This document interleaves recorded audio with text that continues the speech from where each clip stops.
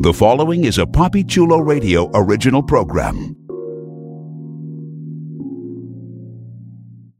The views and opinions expressed in the commentaries and/or interviews in the following program are solely those of the individuals and are not views of Papi Chulo Radio, its parent, affiliate, or subsidiary companies.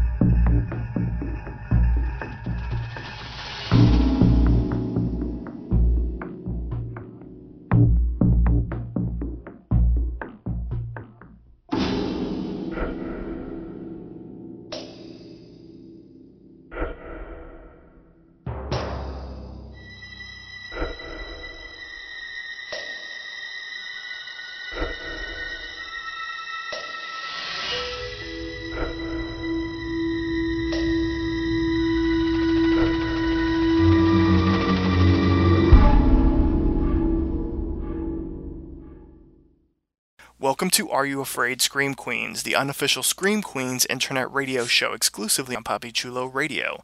Today is Sunday, October 4th, 2015, and I'm your host, Papi Chulo. During tonight's broadcast, we're going to recap, review, and dissect the latest episode of Scream Queens. Later on in the broadcast, get ready for a spoiler alert as we bring you the hit Fox series' casting scoops, spoilers, and ratings. Please welcome my fellow co-hosts. First up, he's your favorite soft-serve mascot. It's Prince Rico Suave. Hello, hello, hello. Slow clap. Next up, you can always find a chainsaw under his bed. It's Wilson Hammond Jr. Hey, how you doing? Watch those arms. Exactly. Why did he get the better introduction? I wanted to be Zayday. Well, man, you're not sexy as me, bro. Salt. You'll have your chance one day. We all want to be Zayday, maybe. I don't know. And I'll be decided, bro. There you go. And last but not least, even when she dies, she will still be posting selfies on Instagram. It's Priscilla. They weren't even cute ones. I know, right? Always cute, Priscilla. Always. Aww. Thank you. Well, there you go. So let's jump into our recap of episode 103, which was appropriately titled Chainsaw and aired on September 29th, 2015. Here's the official synopsis of the episode. Frightened and angered by the Red Devil's reign of terror and Chanel's apathetic attitude, Chanel No. 5 declares her independence from Chanel and the sorority. Keen to boost her dwindling popularity and restore her diminishing band of minions, Chanel decides to give Hester a makeover and induct her into the sorority as Chanel No. 6. Grace, Zayday, and Denise discover bloodstains in Chanel No. 2's bedroom and believe that she has been murdered by the Red Devil, but learn that Chanel No. 2 is still posting pictures to her Instagram from an unknown location. Confused, the trio head to Bel Air to speak to Chanel No. 2's parents, who tell her that Chanel No. 2, whose real name is Sonia, was dating Chad Radwell. Denise becomes convinced that there are two Red Devils, Zayday being one of them, while Grace believes that Chad Radwell may be responsible for the murders. The Red Devil has begun wielding a chainsaw as his weapon of choice, possibly in response to Wes's film analysis class on the Texas Chainsaw Massacre. After killing the university's new school mascot, he is goaded into fighting the Dickie Dollar Scholars, who have become convinced that Boone's suicide was actually murder. However, confronted by two Red Devils, each wielding a chainsaw, the Scholars are hopelessly outplayed, resulting in death. Dean Munch and Gigi decide to move into the Kappa house temporarily, ostensibly to protect the students. Irritated by Dean Munch's white noise machine and her intrusion into her salad date with Wes, Gigi decides to sleep downstairs where she is confronted by a chainsaw-wielding Red Devil. Aided by Wes, Gigi manages to evade the attack and the Red Devil flees. Alarmed by the screams, Dean Munch arrives downstairs where Wes and Gigi accuse her of being the killer. Good grief, a lot of crap happened in that episode. So I want to get everyone's initial reaction to what happened during the episode titled Chainsaw. And we're going to start off with Wilson. Last week, I was pretty cynical about that episode, or the combination of the two. This week, after our discussion and everything that happened, I think I'm hooked like a bass on the line, man. Yes. I'm digging where this is going. Good grief, we have a convert. Oh, he's seen the light. Awesome. Priscilla, what were your initial reactions, or your initial reaction to the episode? Holy crap, I'm never going to be able to listen to everybody the same way again. You mean Backstreet's Back, all right? Yes. It's called Everybody, and then Backstreet's Back.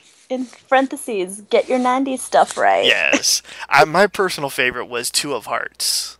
Oh my god. That was fantastic. But continue on with your initial reactions. So, just the deaths, like, again, they were awesome, but I don't know, now everything's confusing to me.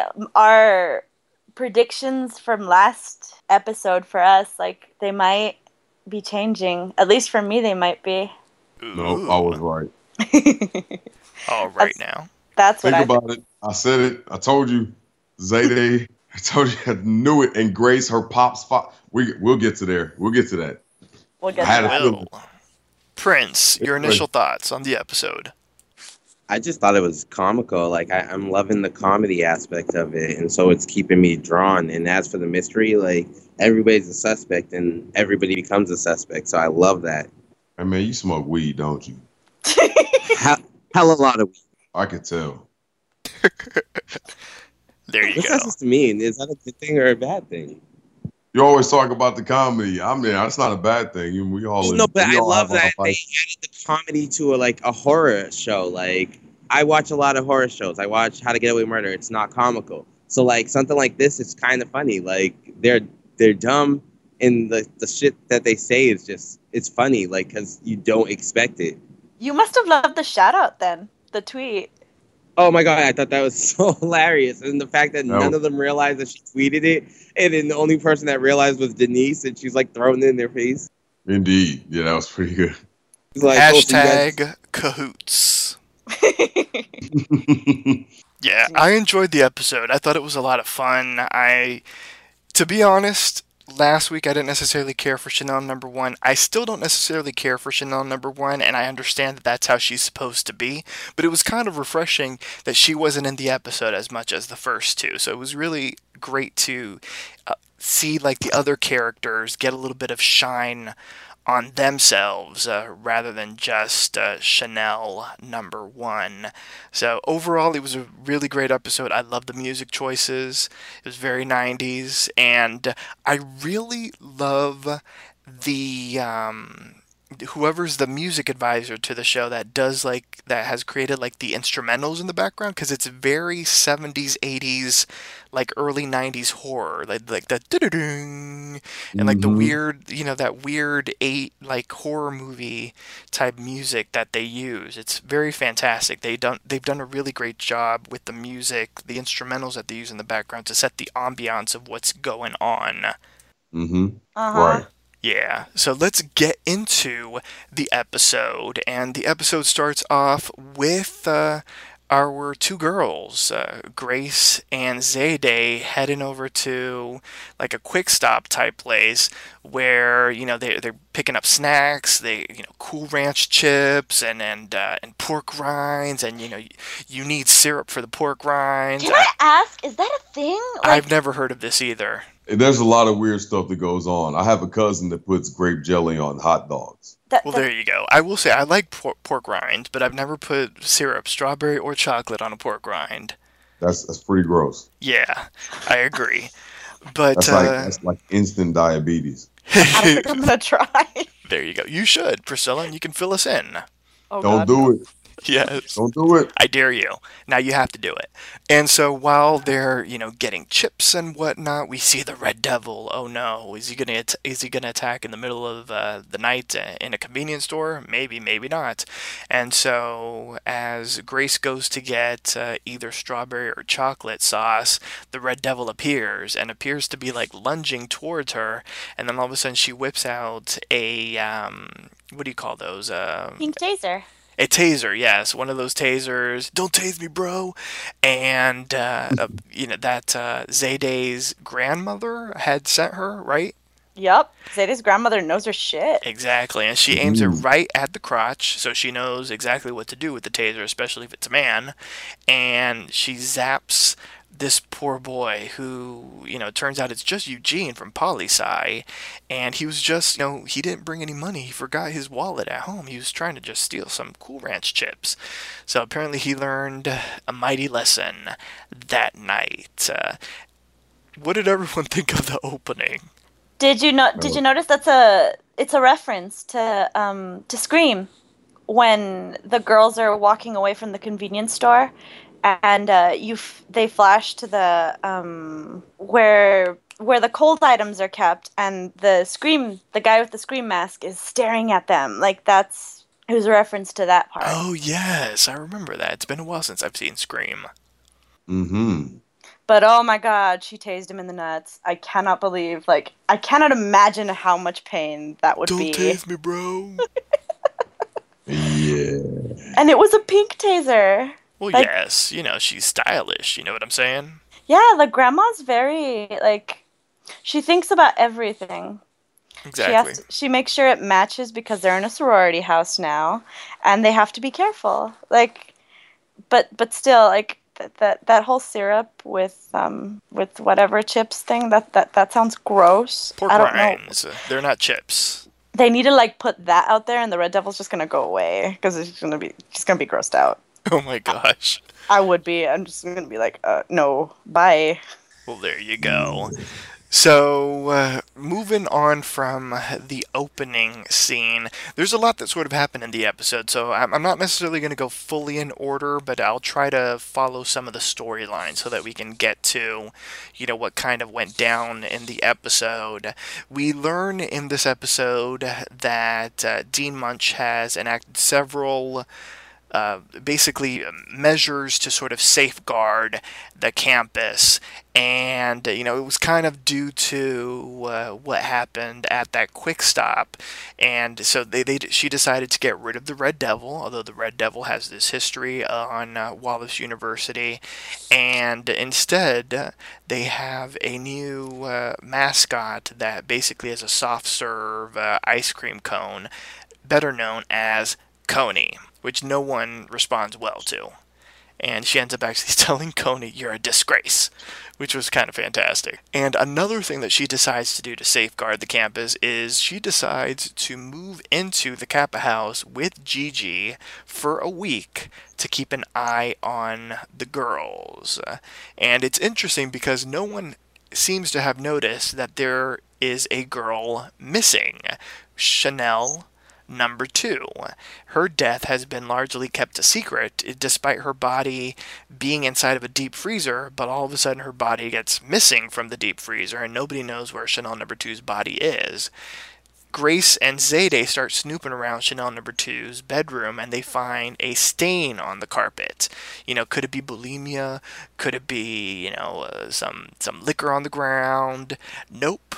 It is blood. And how do we know it's blood? Because our good friend, security guard Denise Hemphill, is sure of it because she has a little spray bottle of luminol, and if you put a a black light on it, you can see that it's blood. And why does she use it? Because she needs to check out the horseradish or something at the Arby's.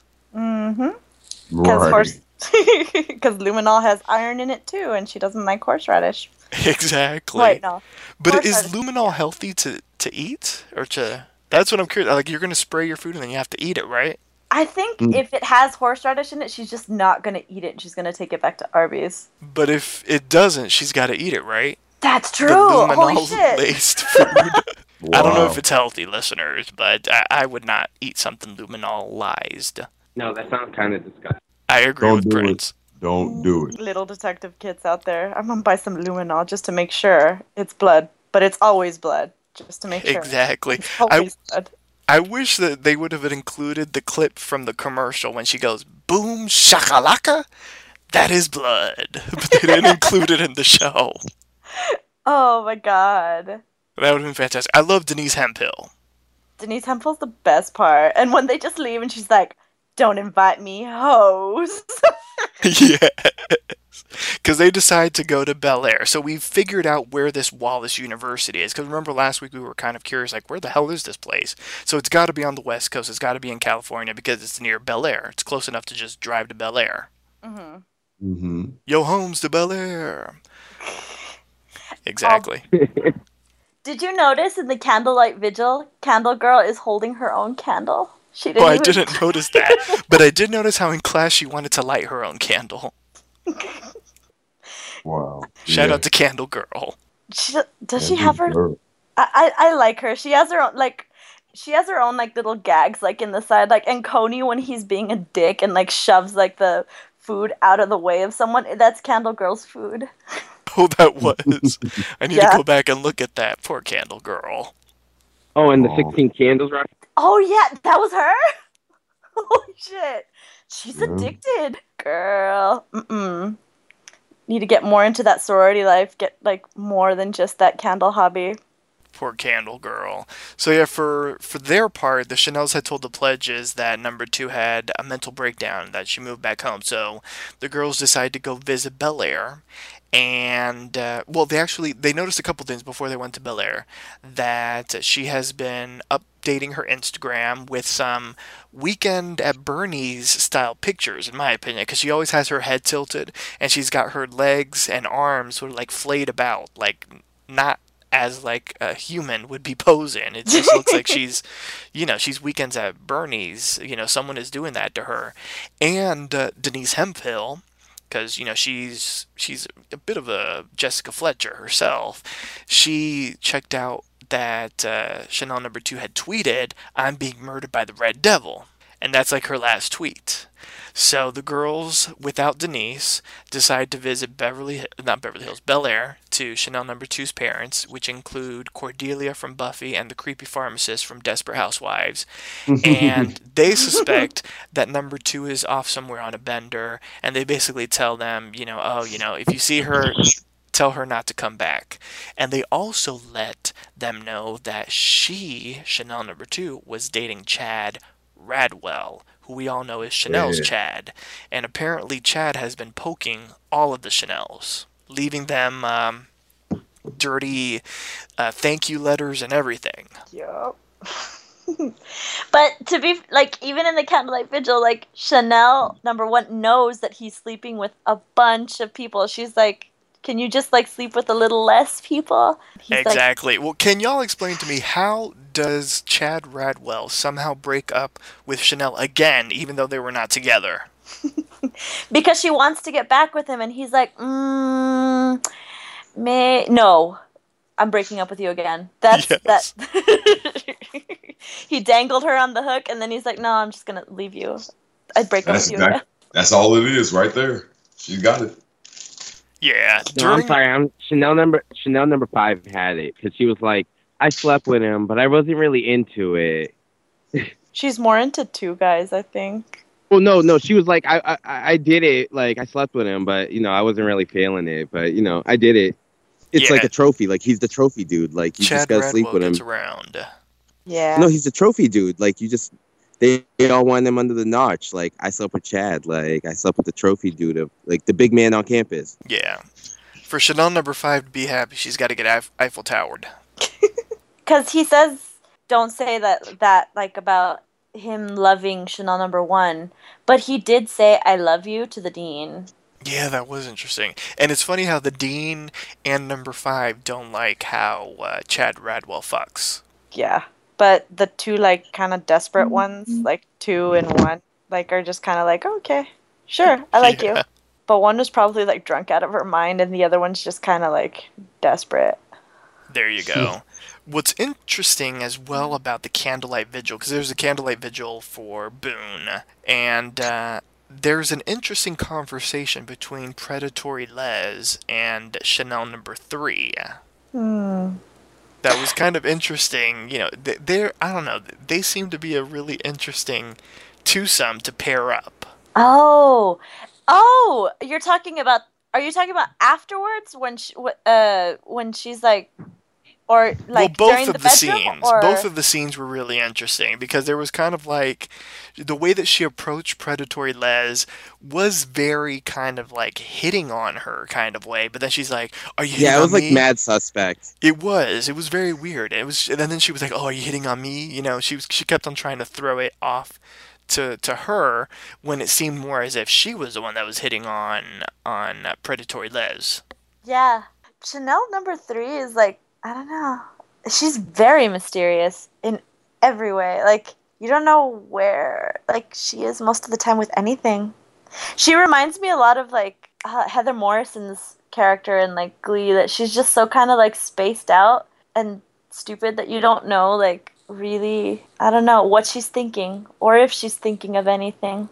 Exactly, if she's thinking at all. But that conversation was interesting, and it led into their second conversation of the episode, and it was in, whose bedroom was that? She walked into the bedroom, right? So that's Predatory Les's bedroom? Yeah. Yeah. She walks into the bedroom and basically is like, you know, I need a good friend. I need someone that I can trust, you know. Didn't she say that she needed someone to be like a soulmate or something? Mm-hmm. Yeah, she was like, I need you to be more than a friend. I need you to be a soulmate. And basically, she confesses to Predatory Les because she's like, I don't know who I can trust, and I don't know if I'm going to die, but I feel like someone needs to know this. And she confesses that apparently her father is not her biological father, that her mother had become obsessed with this man that had done very bad things, and she had somehow arranged conjugal visits with this man, and she did a DNA test, and she got the results recently, and she found out that she is the daughter of Charles Manson. And she's like, I can't tell people this because if people knew that I was the daughter of Charles Manson, then they would know that they would immediately assume that I was the killer, but I'm not the killer. And she said that like 5 times. She was like, but I'm not the killer, but I'm not the killer. Which I thought that was kind of suspicious. And yeah. I thought it was suspicious when the Alibuddies. Oh yeah, that was kind of weird too. The alibis, and then yeah, like you need an alibi. Yeah, she was like, I might need an alibi, and like you might need an alibi. Let's be our alibis. Let's be alibuddies. Mm-hmm. What I took with that was she said that her mom heard things from like aliens and stuff like that, and I'm like, is that why you wear earmuffs? Because you hear things from like people? Like, so you're trying to like stuffle them out, or is that where you hear them from? Like, she's schizophrenic. Yeah, that's what I took from that. I'm just like, And look at Priscilla being astute about stuff. I like that. That was a good catch. So he's more like Mary's little brother from. There's something about Mary. Don't touch his headphones. You don't touch her earphone or her earmuffs. She could be. Which would go. Something's going on. Pretty weird. Oh my god. Aww. Yeah.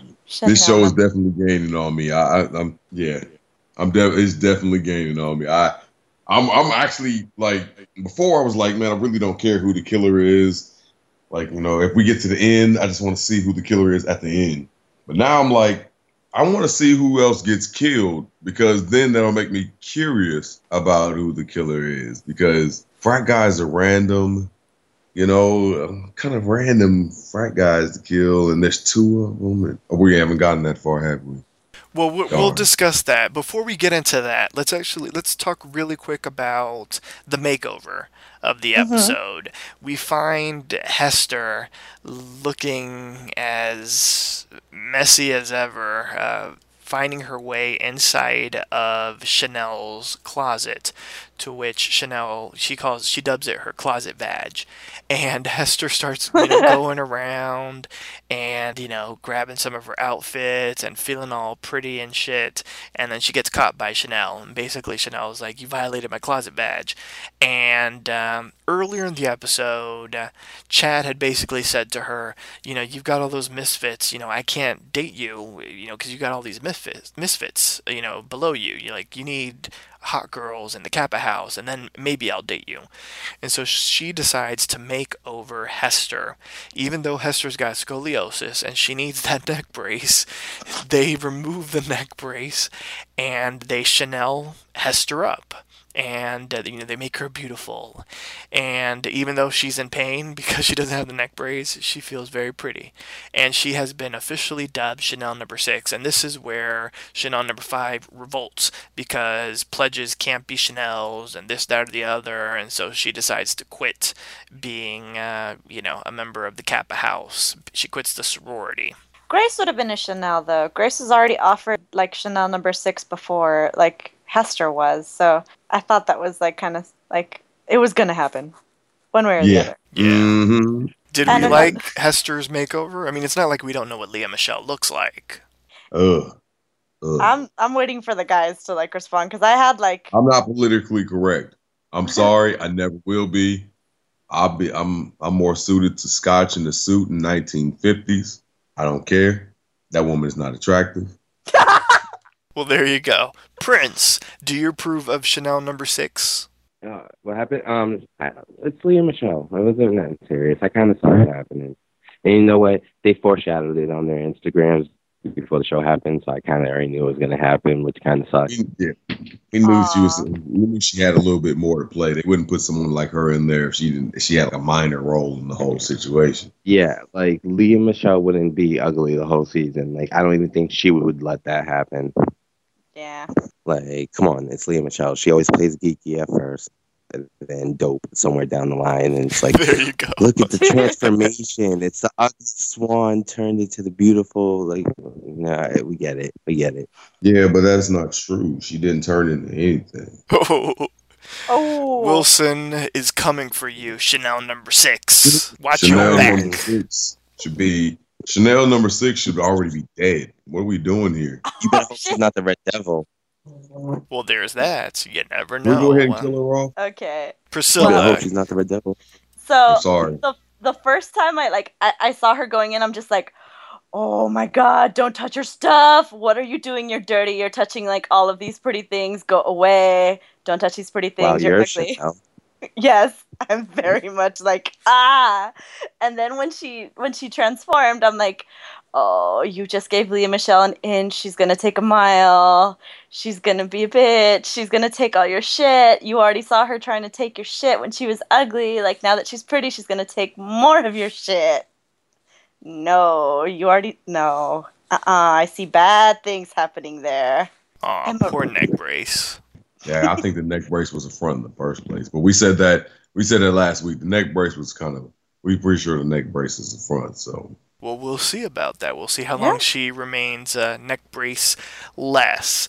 All right, let's talk about the new character of this episode, our good friend Coney. We never really got a chance to see who Coney is, but we do know that he's short and he's the right size to fit inside the soft serve ice cream mascot suit. And the dude that was inside of Coney was very happy, because when you're a mascot, you can do anything. You can, pinch girls' asses, you can squeeze their boobs, you can cut in line, you can steal money from the cash register. Who gives a fuck, because you're Coney. And but Coney got a little too cocky, because even though he had dreams of being in the big leagues of mascots in the world, unfortunately, the devilish mascot known as the Red Devil caught Coney in his dorm room, and after a pretty comical fight for half a second, and I really thought that Coney was going to survive, Coney ends up getting thrown to the ground, and he ends up getting chainsawed, and his head got chopped off. Rest in peace, Coney. You're stealing cash and grabbing ass in heaven now. The Red Devil didn't like his toppings, so he took them off. Exactly. Oh, I mean, killing Coney off isn't kind of ironic. Coney killing.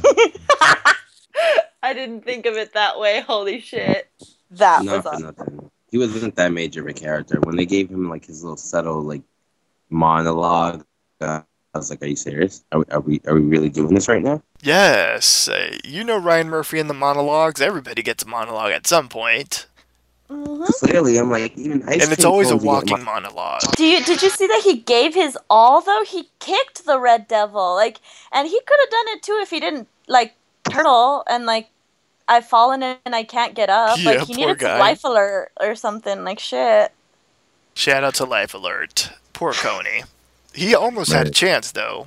He really did. Like, out of everybody that's messed with the Red Devil, he really had a shot. But unfortunately, as Priscilla said, he turtled out. Felt bad for poor Coney, but then then now that I think about it, he's kind of an asshole. So whatever. Bye, Coney. You're an interesting death. Yes, Definitely interesting, man. Chopping up the soft serve. exactly. On to the next death of the night. So, the Dickie Dollar Scholars. I'm never going to get tired of saying that. The Dickie Dollar Scholars. It's so weird.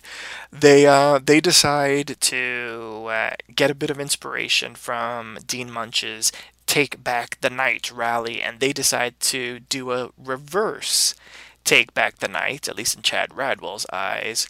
Apparently, he's going to do like what they do out in the street. Apparently, what people do when they want to fight someone in the streets, you get roided up, and then you arm yourself with baseball bats, and then you roam the streets yelling the name of the person that you want to fight, and then automatically that person is going to show up to fight, and then you kick their ass. Street rules. Exactly. I've never heard of these street rules, but apparently they exist somewhere in the world. And so the Dickie Dollars decide to do that. They decide to wear their khaki finest, and they get baseball bats, and they decide to start beating the crap out of anything red. So they start beating up on a fire hydrant, and then all of a sudden they see a red car, and they deduce that that must be the car of the Red Devil because it's red. And so they beat the car down and break the windows and everything, and then they deduce that this is a little bit more difficult than they anticipated, and then bam, a Red Devil shows up, and they're like, I knew it'd work. And it's got a chainsaw. But then bam, another Red Devil shows up with another chainsaw. And the Dickie Dollar Scholars decide to, approach these villains with the bats. And as they start swinging the bats, the chainsaws, cut the bats in half, and this, that, or the other. And for some reason, how did Chad Radwell get knocked down? Did one of the Red Devils just, accidentally hit him? No, he went after the Red Devil with his bat, and the Red Devil ducked and slammed him with the flat side of the chainsaw instead of going after him. So he gets knocked out, and he's on the ground, and one of the Red Devils is ready to start slicing and dicing Chad Radwell. But then one of the Dickie Dollar Scholars decides to run up. No, not Chad! And he starts swinging with his bat, and as he swings, the bat gets chopped in half. Then all of a sudden, one of his arms gets chopped off, and then all of a sudden the next arm gets chopped. Well, he picked up. He was picking up his arm to like beat him with the bat that was in the arm, but then they chop off that other arm, and then he bleeds out on the ground. And yeah, Backstreet's back. All right.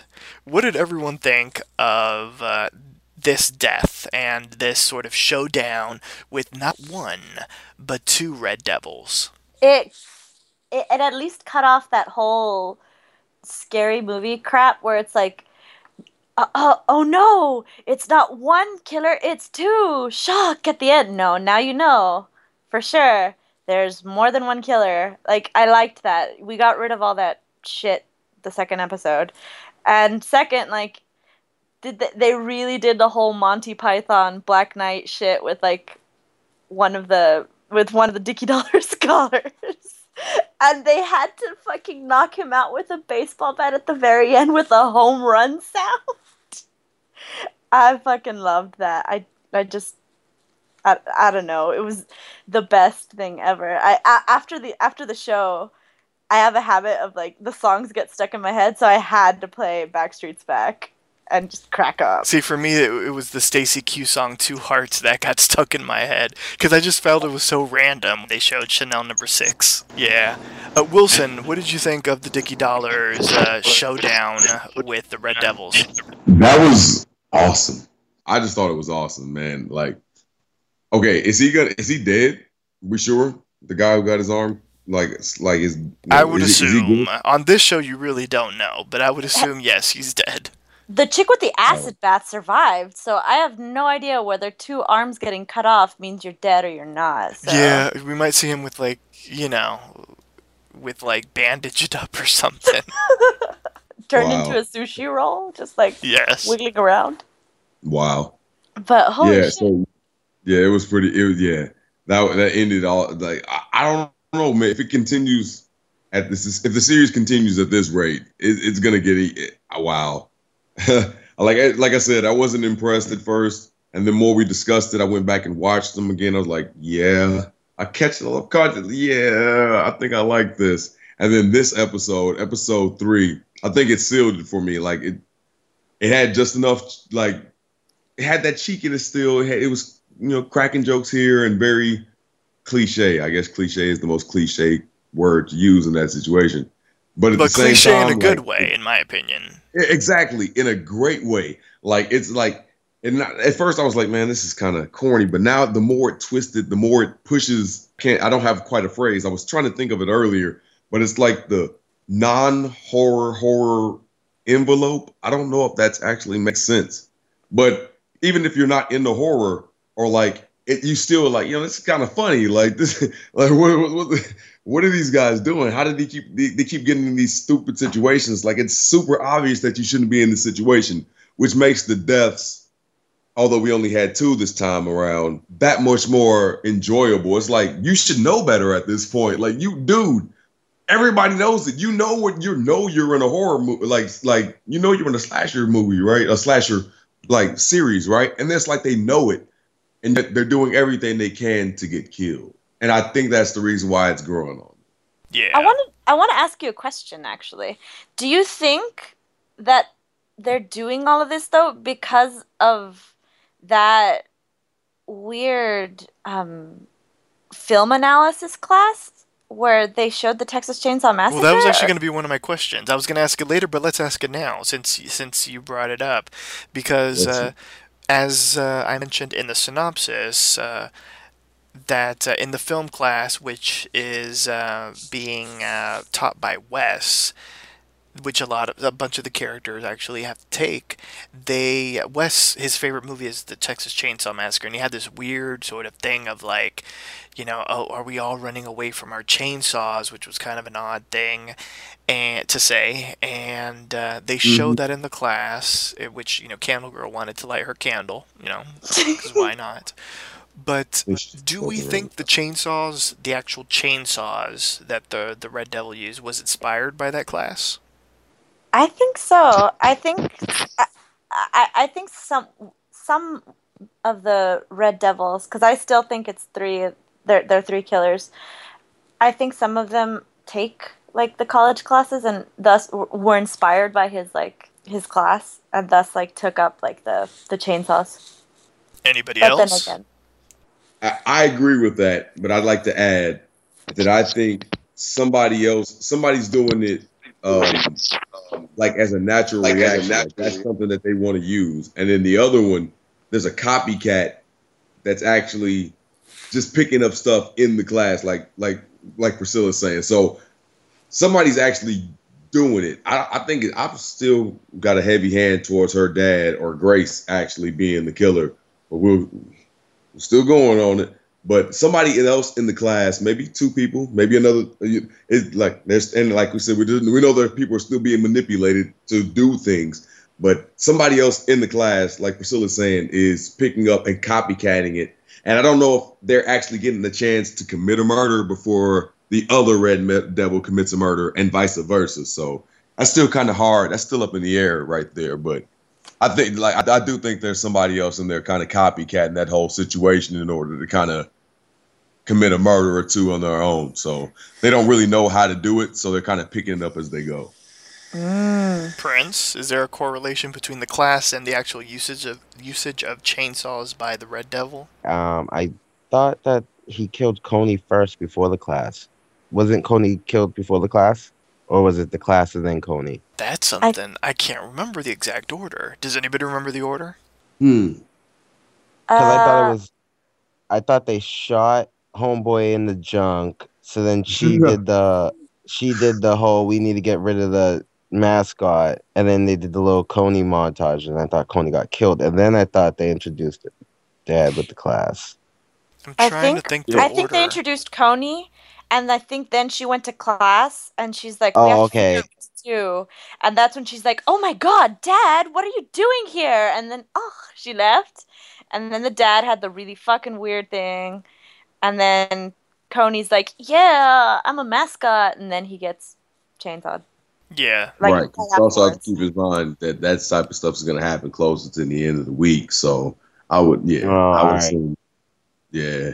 See, just as a side note, just going to college, like that would like weird me out. Like if you had someone that was like, I don't know, the daughter of a teacher, and she was just like, "Oh, Dad, why are you teaching my class?" I would have never done that if it was one of my parents. That would be so embarrassing. Yeah. I'd just be like, sit down. Especially if they're not... Exactly, especially if they're not saying anything to you, like, you're my child, you know? Because he was playing it off. But how creepy is it that they never introduced him as an intellectual, as an academic? They're like, they had him in, like, they were, if I recall, in the very first episode, when Grace and Wes were in the truck, they were in a truck, right? And he had him, like, you know, like a Carhartt, like a workman's jacket. They presented him like a blue collar guy. Well, they did have the conversation though. Remember with the dean, she goes, "You do have an academic background," or he mentioned that he has an academic background, and remember he pitched himself for a job on campus. Mm-hmm. That's when she was all like hot for parent. Hot for teacher. Well, hot for teacher too, yeah. Indeed, hot for teacher. That would kind of well. Yeah. I mean, it's just kind of.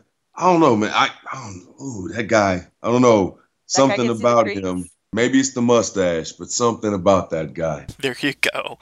Well, we'll be chatting about him in just a second, but first, we need to stop with our good friend. We have Zayday. She's walking back to the Kappa Kappa Tau house, and Denise Hemphill, calls her over and she's like, it's very dangerous out there. Let me give you a ride back. And so she gets into the car and bam, she gets handcuffed to the wheel of her cruiser because she says that Zayday is a person of extreme murderous interest. And she's got evidence. Number 1, Zayday was planning to run against Chanel for Kappa president. Number 2, Zayday had in her possession a CD from Best Buy, but not just any Best Buy. It was purchased at the same Best Buy where now deceased Shondell worked at.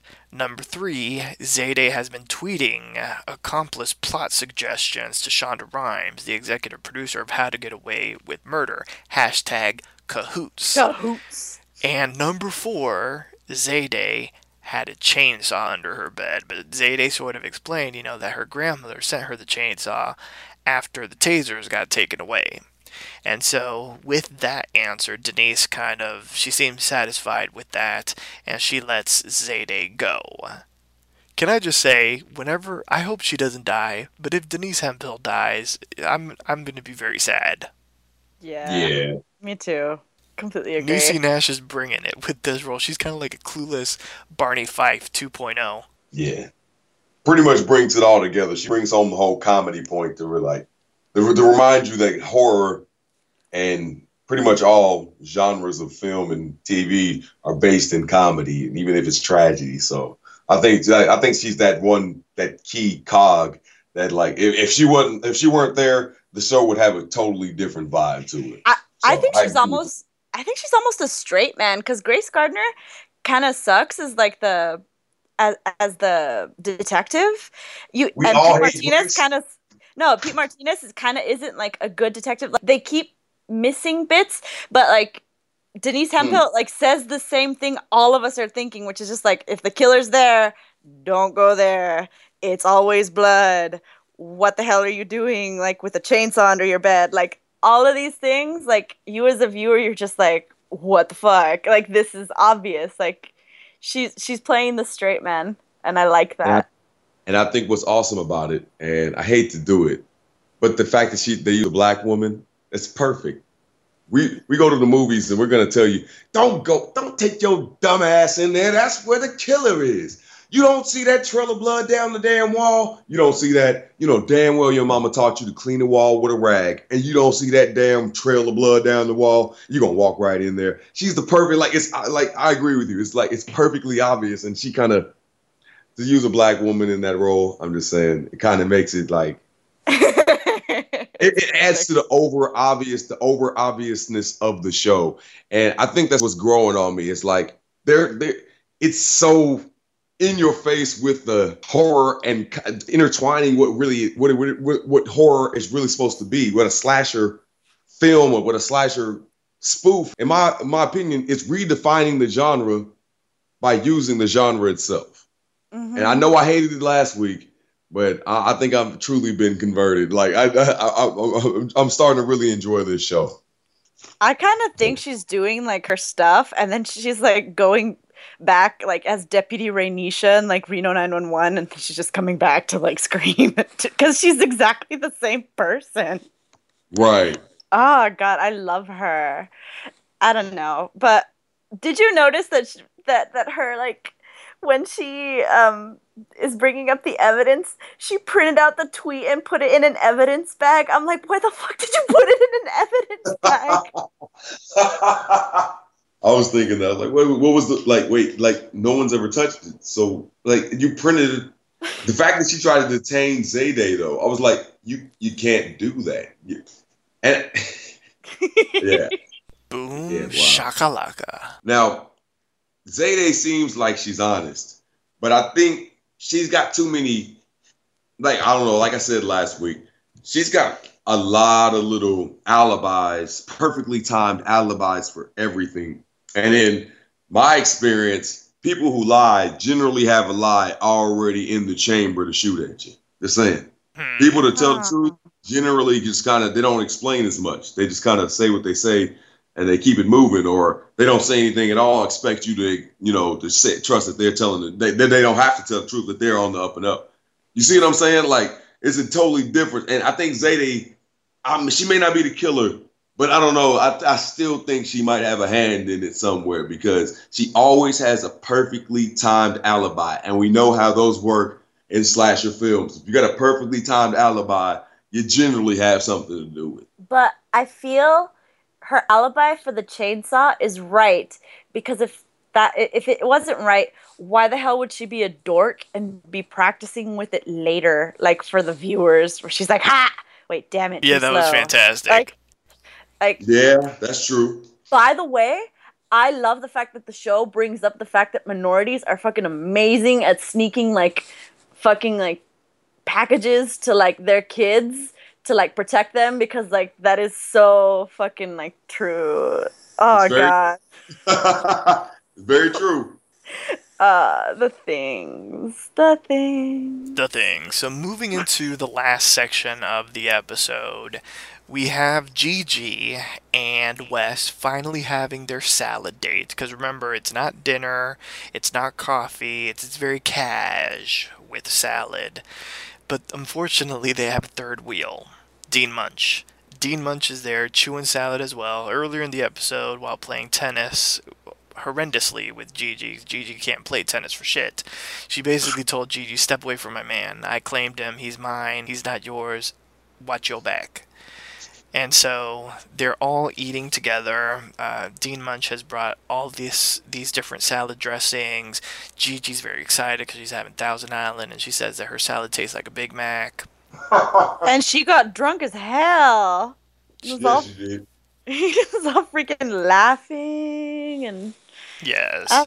Yeah. And so during this dinner, this is where we find out that Grace is vanished. Basically, she has gone with Pete to do a little bit of research because she basically had come to the conclusion that Pete isn't the killer. At least that's what she thinks. And they were comparing notes. She thinks Chad Radwell might be one of the killers.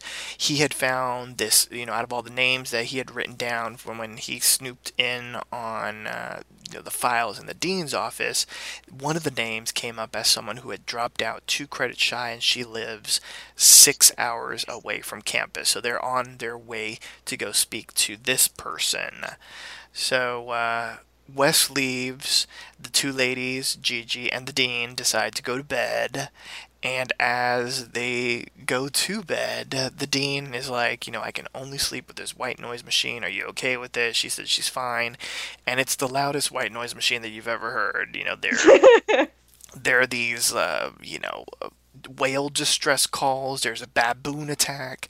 And she ends up leaving it on Slasher Movie, which was fantastic because it sounded, I think that was like a little wink nod to Halloween, because it sounded just like the music that would be in a movie like Halloween. And so Gigi decides to go downstairs for a little bit of peace and quiet. She lays down on the couch. She, has her little blanket and everything, and bam, we see the Red Devil with a chainsaw attacking Gigi. Wes hears a scream. He's outside in his car, snooping like he was during last week, and he enters. He gets a little sliced on his arm from the chainsaw, but they manage to bump the Red Devil over the couch. The chainsaw is still buzzing. They look over. The girls come down. They're like, go back up, call 911.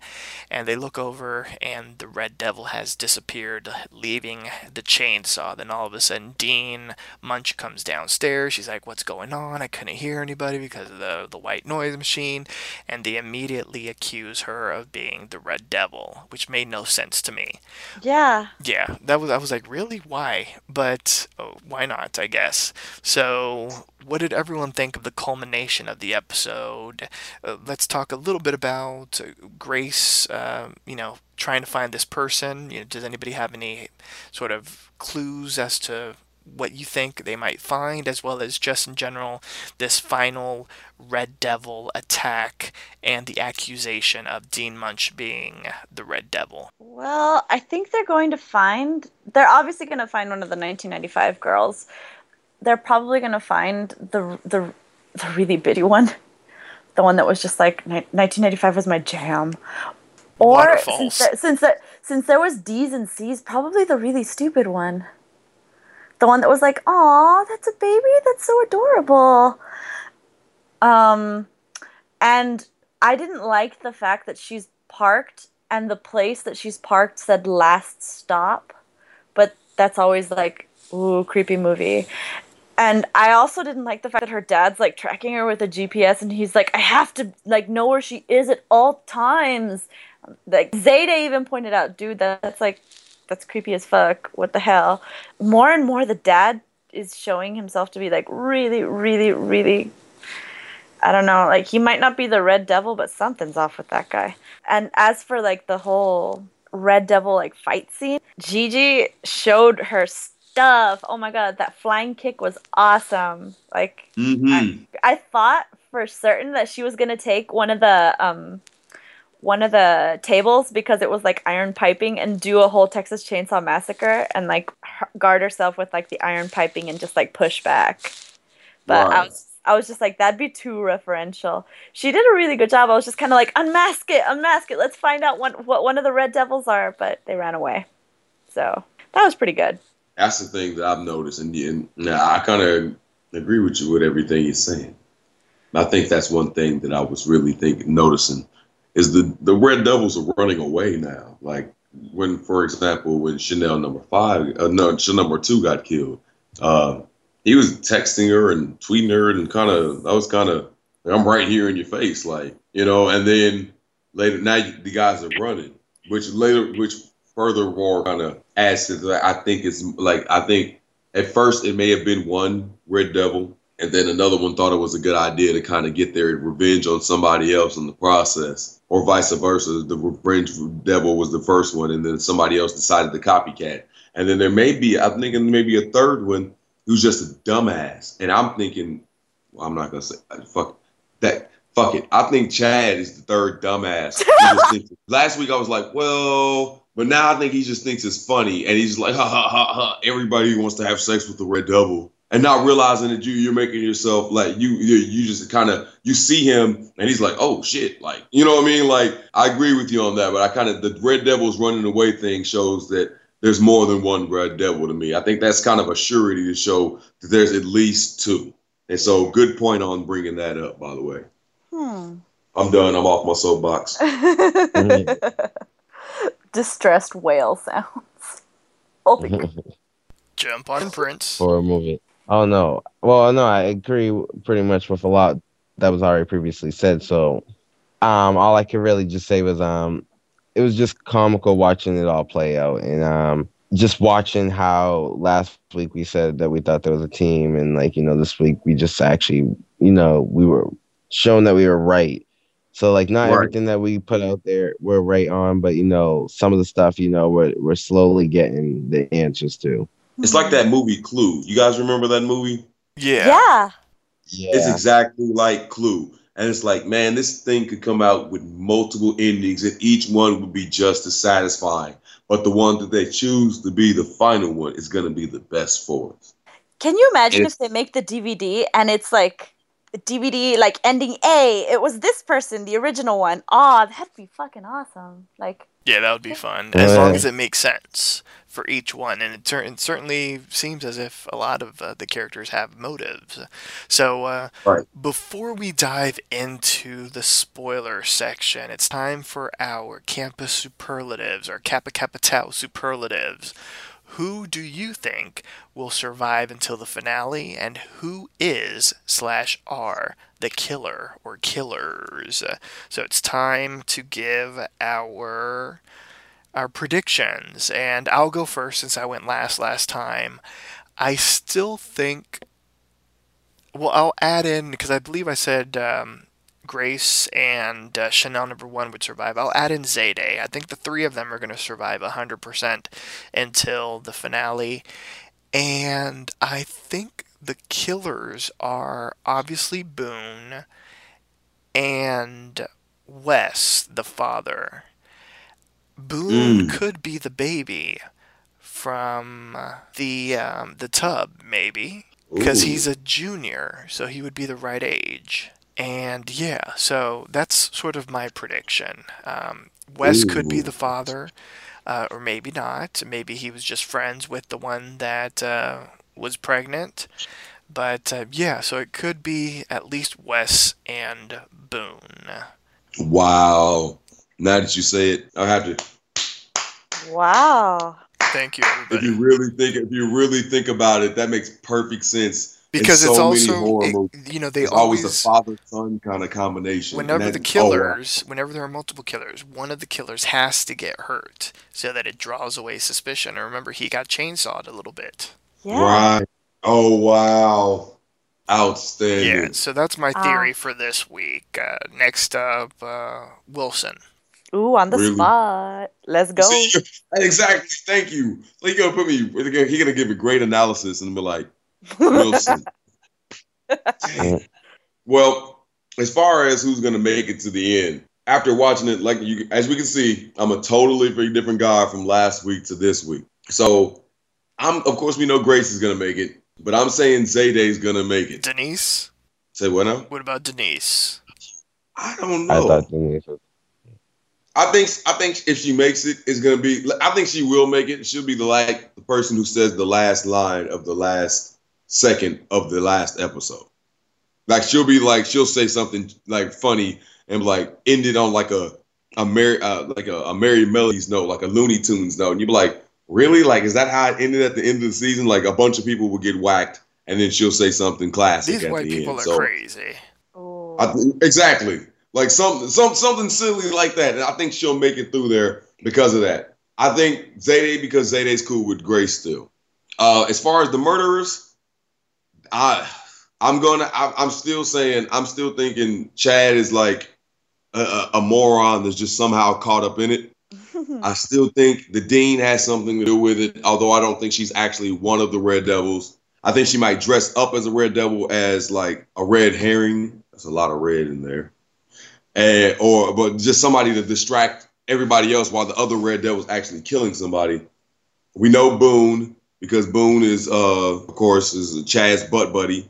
And then I think Wes. I think Wes might. Like I said, I thought somebody was masterminding the entire thing, and it's always one of those intimate relationships. And I think it's either like a sexual relationship or like a father-son or like a mother-daughter. It's one of those very close relationships where it's easy to be manipulated. You know what I'm saying? Mommy. So yeah. So I'm. It's kind of hard to tie it all together, man. And I really can't say definitively after my hard stance last week. So I'm gonna leave it totally up in the air. But we heard everybody that I said, but I'm thinking it's all the white people pretty much. There you go. I love that Wilson has like 50 Red Devils. He's like, everyone's a Red Devil. I honestly think it's more than one I think it's like 3 or 4 of them. Honestly, I'm saying 3, maybe 3.5. And I say 3.5 because somebody who's just stupid, who just so happens to wear a Red Devil costume. And they just happen to show up in a red, they won't matter at all at the end. We won't even see them come up at all. They just so happen to they'll be like, there was an extra Red Devil in there, and that's the half Red Devil. I think there's 3 of them, though. Like Pete? Oh, jeez. Maybe. Prince? Hell, it might be Gigi. I think Denise is going to survive to the end just because she's the one little cop, and I think they're going to keep her for the comedy relief. Because Niecy Nash is just hilarious. But as for the killers, I definitely changed my opinions from last week. I still think clearly Boone and I still think the Dean have something to do with it. I don't think the Dean's a Red Devil, but I think she is the ringleader of the groups of Red Devils.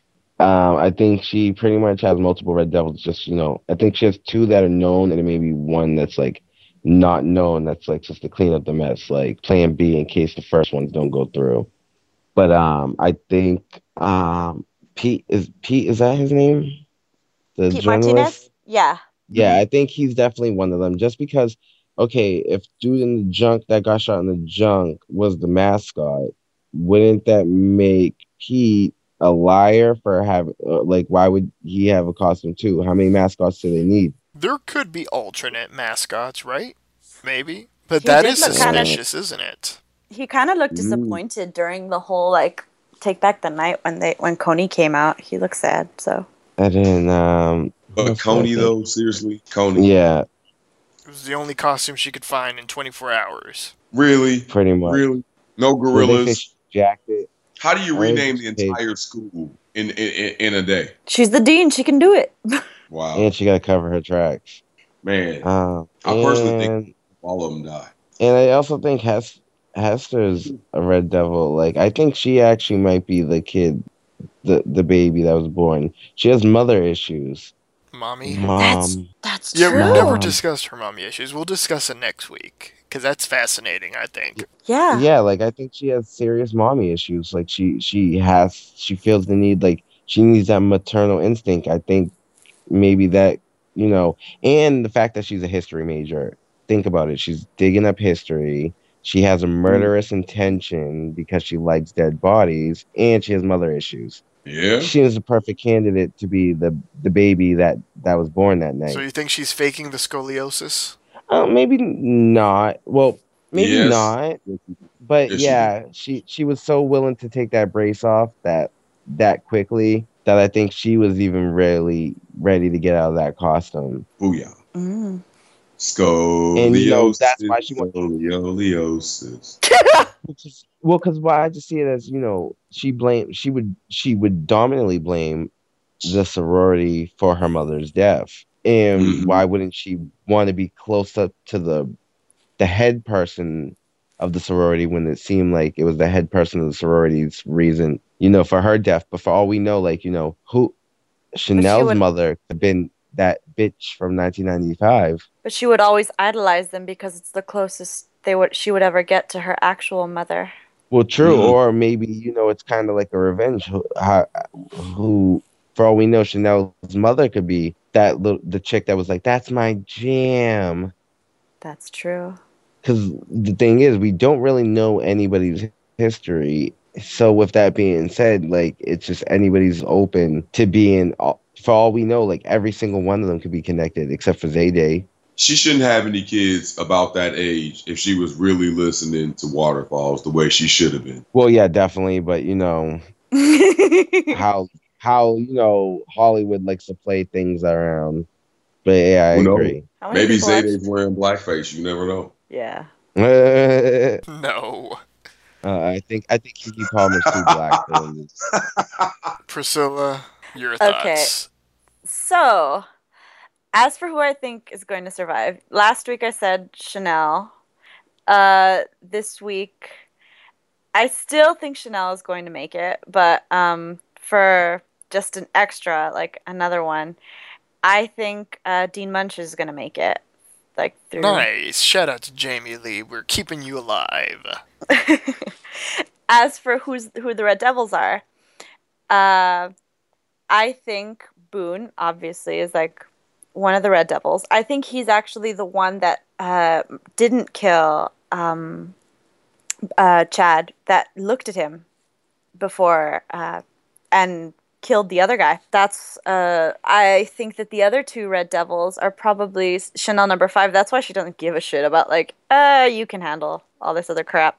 And I think the last Red Devil is still Dean Munch. And the whole thing that you mentioned about they always put a whole bunch of blame, or the real villain gets hurt and gets the blame thrown off of them before. I think that's actually going to happen now, because he's like, you're the Red Devil. And it seems like the police is going to go after her in the next episode. So that same logic might apply to her. So my Red Devils, if you're villainous, my Red Devils still stand. You always like it that the villains always make it so that they become suspicious and then they get cleared of everything. But it's really them doing the stuff. Yeah, I get that. Or, maybe if, Wes is trying to point the blame somewhere else. Exactly. Either way, maybe him and Gigi are the Red Devils. Oh no. Attack of the 90s. Yeah, well, she is stuck in 1990 in the 90s, so maybe I don't think we've ever really discussed this, but maybe Gigi was one of the sorority girls there. Maybe that's why she was stuck in 1990s. Maybe she's the nice one. Because she's the nice one of something traumatic, so it could be that. Yeah, potentially. It was so traumatic she blocks it out. Maybe. By the way, you guys all like thought something was going to happen to Denise Hempfield.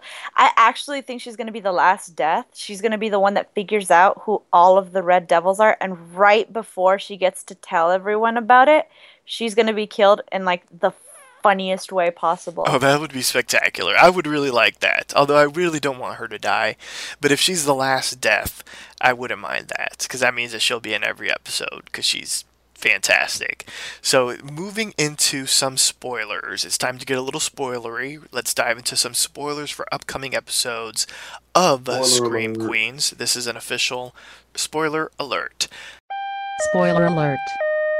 So let's start off with ratings. Leading out of 2 brand new sitcoms, Scream Queens was viewed by 3.6 million total viewers and 1.4 in the key demographic of 18 to 49. It was down 10 and 18% from its 2-hour premiere as it settled into its official time slot. And there is some interesting information that has come out from an interview that Keke Palmer did via entertainmentweekly.com. They're doing a Scream Queens post-mortem every week. And basically she dropped a little scoop that Kappa Kappa Tau pledge Zayday is going to hit it off with Earl Grey. And it turns out that they might get into a little relationship together. And she sort of teased, you should definitely be worried about Earl Grey. He just seems suspicious from the jump. That's what she says. And also, we're going to be meeting very soon a new character, and that's Dean Munch's ex-husband. Oh, that's cool. Yeah. So that's all the spoilers that I have for this week. Not that much information out there, but certainly some juicy tidbits that we can anticipate in the weeks to come. So join us next time for a brand new installment of Are You Afraid? Scream Queens. Visit poppychuloradio.com/archives to download this episode and many more. Registered users will gain access to our archives of previously aired broadcasts. Please like us on Facebook by going to facebook.com/PCR Are You Afraid? Also like Papi Chulo Radio on Facebook by going to facebook.com/Papi Chulo Radio. You can email us with any questions, suggestions, comments, or concerns at contact@papichuloradio.com. Co-hosts wish the listeners a good night. Bye. Good night, everybody. Indeed. Buenas noches. Thanks for tuning in. Join us every Sunday at 8 p.m. Eastern, 5 p.m. Pacific for a brand new installment of Are You Afraid? Scream Queens. Good night, everyone. Rest in peace, Coney. #Cahoots.